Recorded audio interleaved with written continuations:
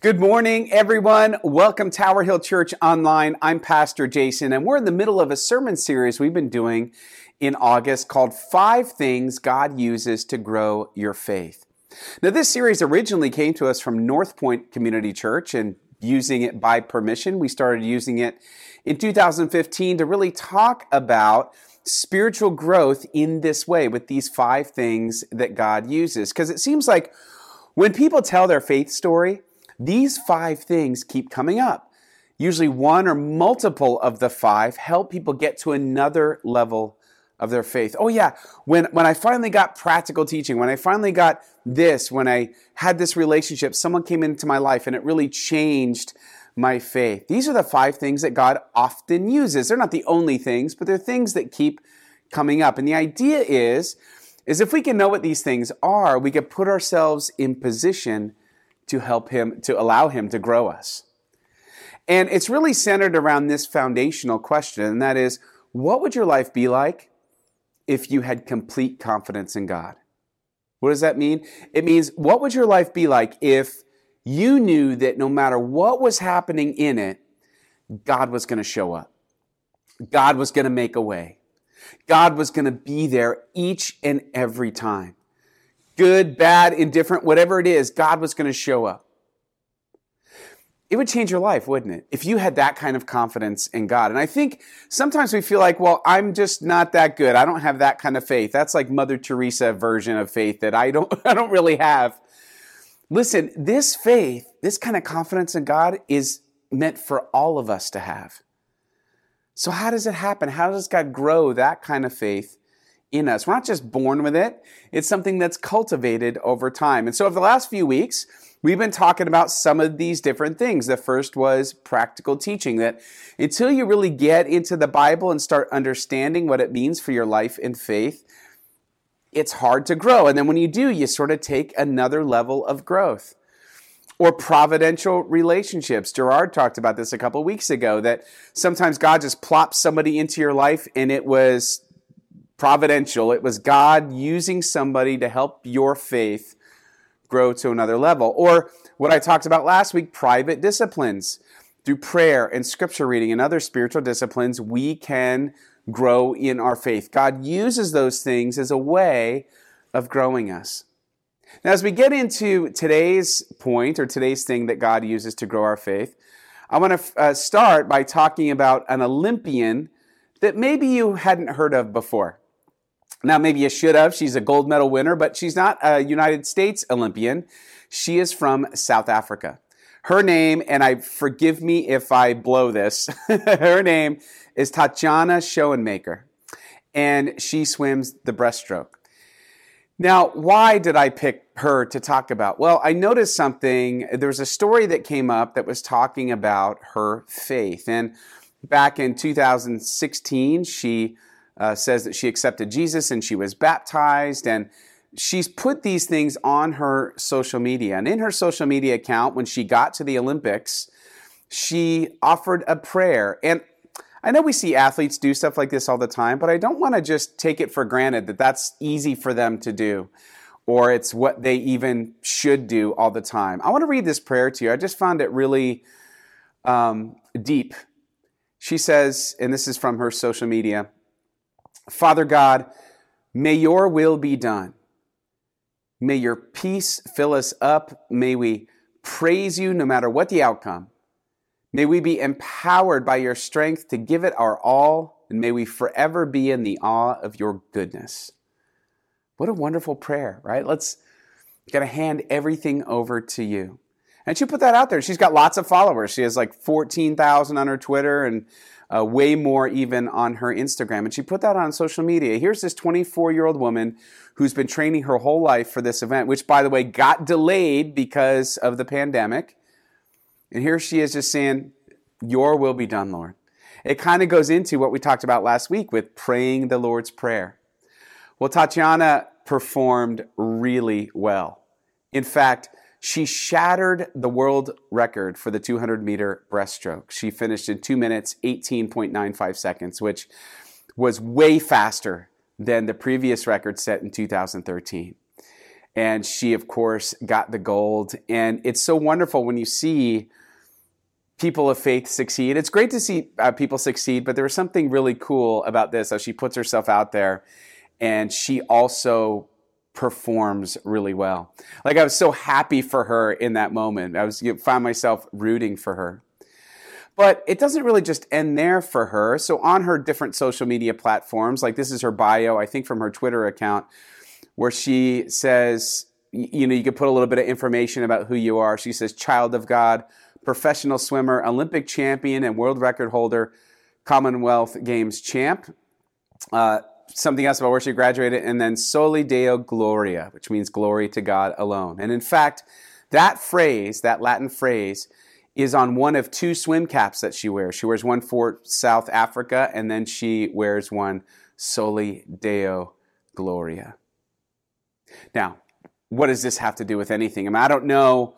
Whatever Tatiana is going to do the rest of her life, I don't know. I mean, she's not going to be a professional swimmer forever, and I don't know where her life's going to take her. She's got a whole life to live. But here's one thing that I know that she gets, and this is how it pertains to each and every one of our lives, and that's this. She understands the concept of our fourth thing God uses to grow our faith: personal ministry.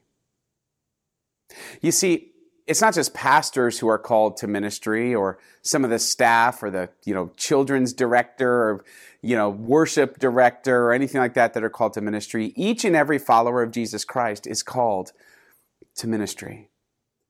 What Tatiana understands is that her platform gives her an opportunity to further, to advance, to proclaim the kingdom of God.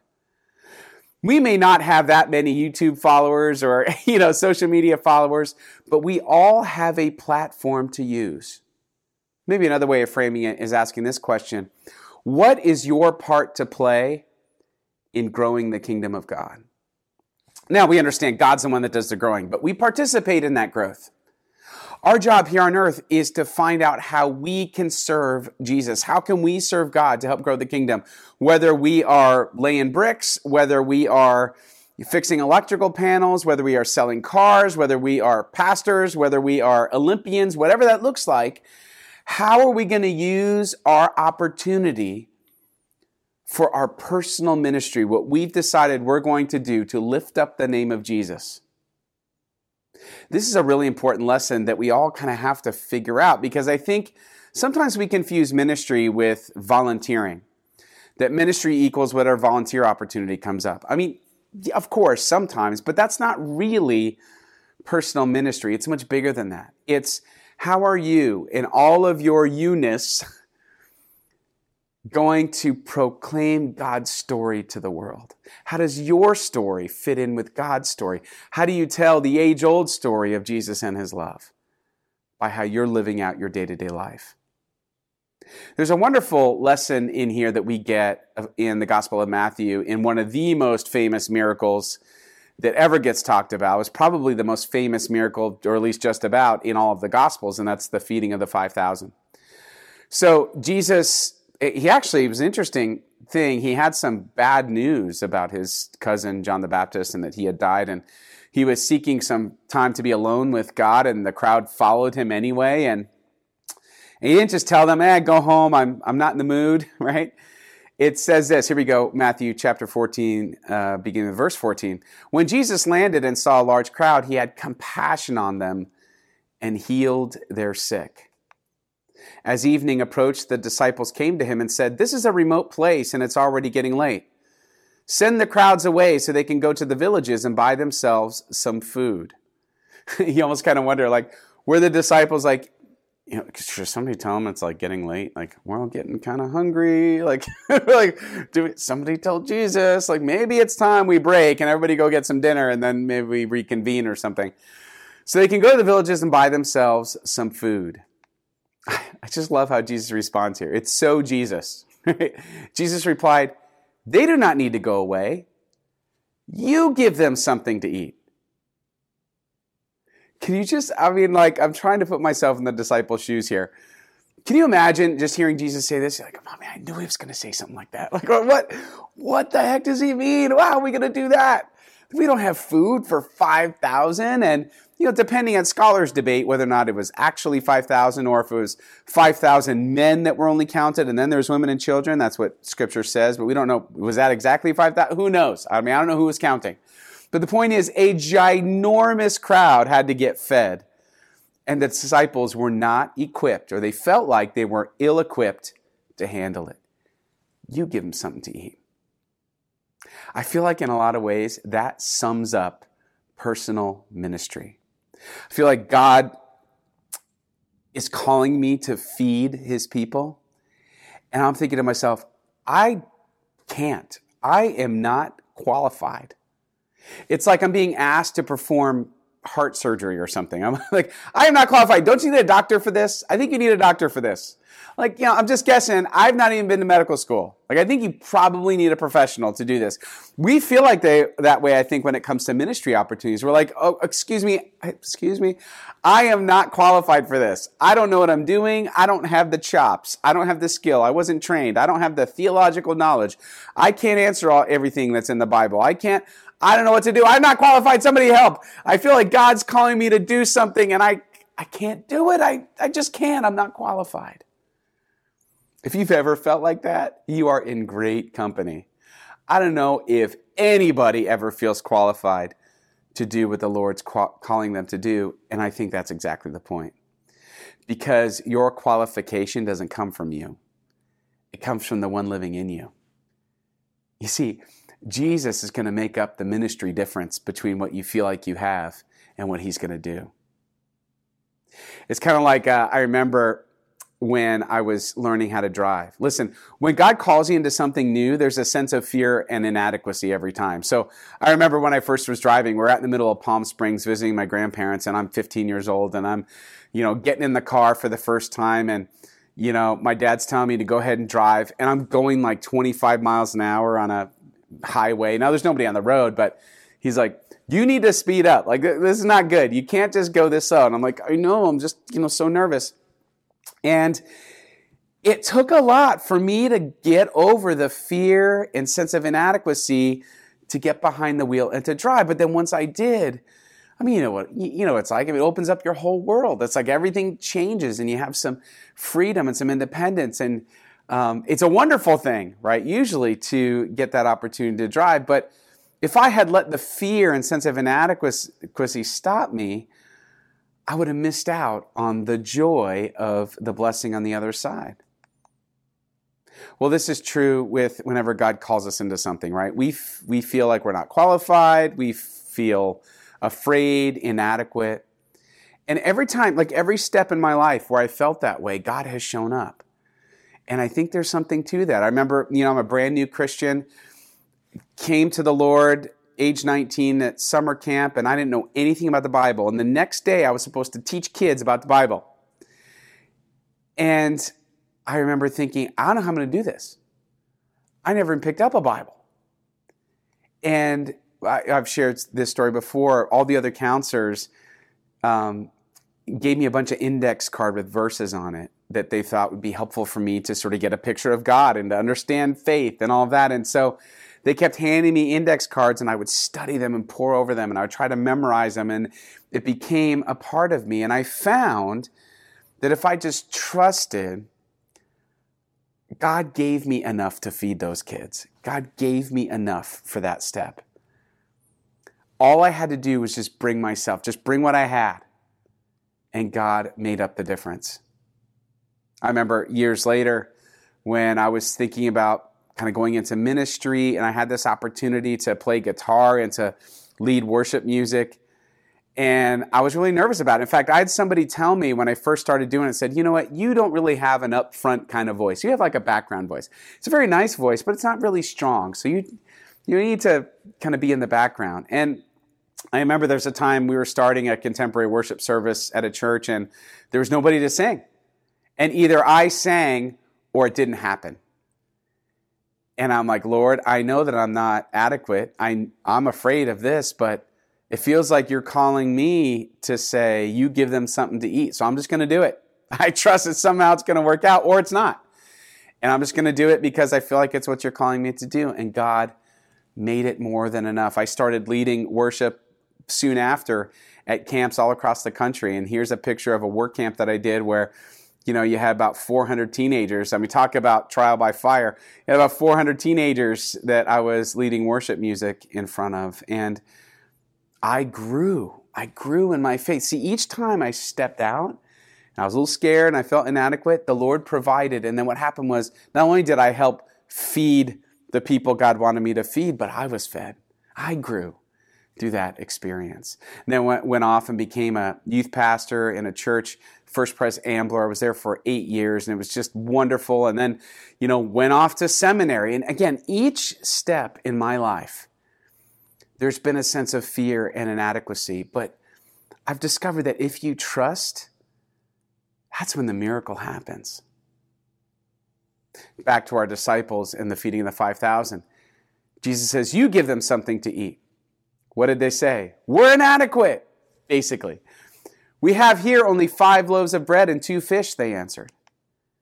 Bring them here to me, he said. And he directed the people to sit down on the grass. Taking the 5 loaves and the 2 fish and looking up to heaven, he gave thanks and broke the loaves. Then he gave them to the disciples, and the disciples gave them to the people.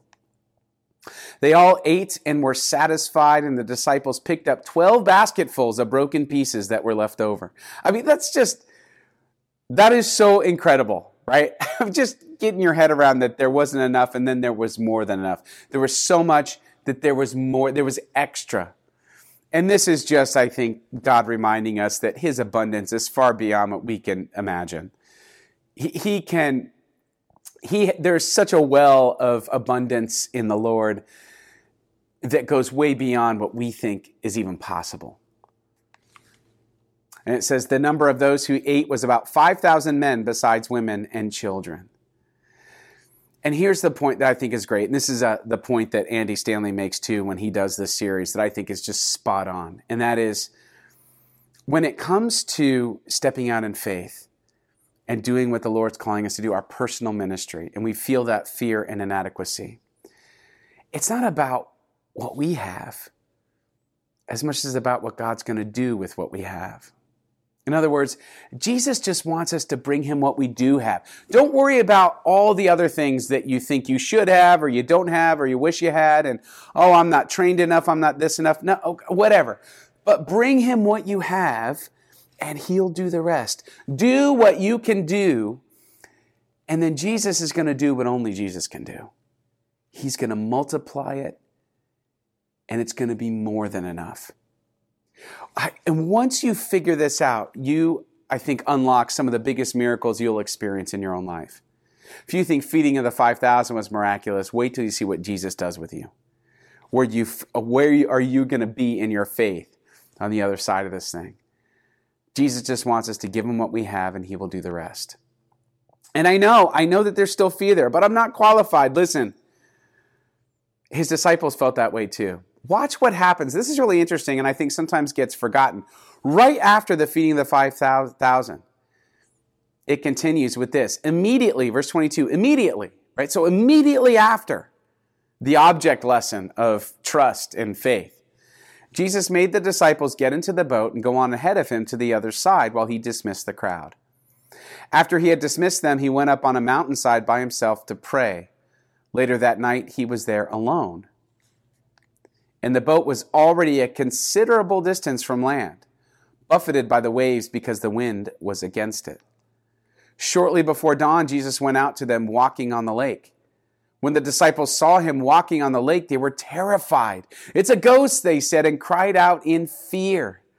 But Jesus immediately said to them, "Take courage, it is I, don't be afraid." "Lord, if it's you," Peter replied, "tell me to come to you on the water." "Come," he said. Then Peter got down out of the boat, walked on the water, and came toward Jesus. But when he saw the wind, he was afraid and beginning to sink, cried out, "Lord, save me." Immediately Jesus reached out his hand and caught him. "You of little faith," he said, "why did you doubt?" Listen, when it comes to our personal ministry, we might feel fear and inadequacy, but I think what Jesus is teaching us there is all we have to do is keep our eyes focused on Him. You're going to be afraid. It's going to be uncomfortable. There are going to be things that are out of your control. But the one thing that's in your control is for you to focus on me. I'm going to call you forward. I'm going to ask you to feed people that you didn't think you could feed. I'm going to invite you to walk on water with me. All you have to worry about is focusing on me. The second you start looking at the waves, the second you take your attention off me, well, you're going to sink. So personal ministry. What are a couple of things I think we need to remember from these verses? Here's some ideas. Maybe some things that you want to think about. The first is this. Do you feel inadequate? It's okay. Just bring Jesus what you do have. Don't worry about not having enough. Just bring what you do have. That small lunch that turned into a meal with leftovers for 5,000. Bring Him what you have. What do I mean? We say, well, I don't know. I don't have much to offer. Yeah, you do. What is it? Is it your job? Is there something, is it your relationships? What can you offer? Is it your time? Can you offer your skills to help others? What is it? There's something that you can offer people. Some of you, when I say that, you know exactly what I'm talking about. Listen to that. Others, you're like, well, I'm not sure. That's okay. Prayerfully ask God, Lord, show me. What are some things that I could bring you as I seek to serve your kingdom? How can I use this platform I've been giving, however big or small, to make much of the name of Jesus Christ? How can I be Tatiana's show and maker to my own people? How can I declare the wonders of God to them? The second is, if you feel scared, it's okay. Jesus is with you. Jesus is with you. Just keep your eyes focused on Him. Again, you're going to feel inadequate. You're going to feel scared. But if you hang on and if you trust, that's when the miracle happens. That's when you allow the miracle to happen. And then the third is the question, how can you serve with what you have? And honestly, this goes beyond what church volunteer position you're going to pick, right? It's not just that. But maybe that's a place to start. Maybe you are just kind of getting your feet wet. Maybe it's a place to start. Maybe look for some opportunities that come up to participate in volunteering or whatever it is in the life of the church. But it's really about what stirs my passion and how does that fit into God's redemptive purposes? Does this feel like something that God can use to help people, to show His goodness, to lift them up out of oppression, or to steer them in a relationship with Him? What does that look like? What stirs my passion? Usually that's where you're going to find what your personal ministry is. For me, it was seeing the light go on in people's lives where they realize that God was so much bigger and so much nearer than they ever thought. What's it for you? What does that look like for you? What stirs your passion? And how does that fit with God's purposes? What can you bring to God and say, I'll do what I can, and God will do the rest? I think that's the question for all of us, right? As we're thinking about this. What's that thing that you could bring to God, however small, and see Him do the rest? Maybe this week you want to pray on that. You want to invite God into your thinking about it. Because when you start going into your personal ministry, when you start making and declaring God in your life through whatever platform you've been given, it changes you. You grow in your faith. Amen.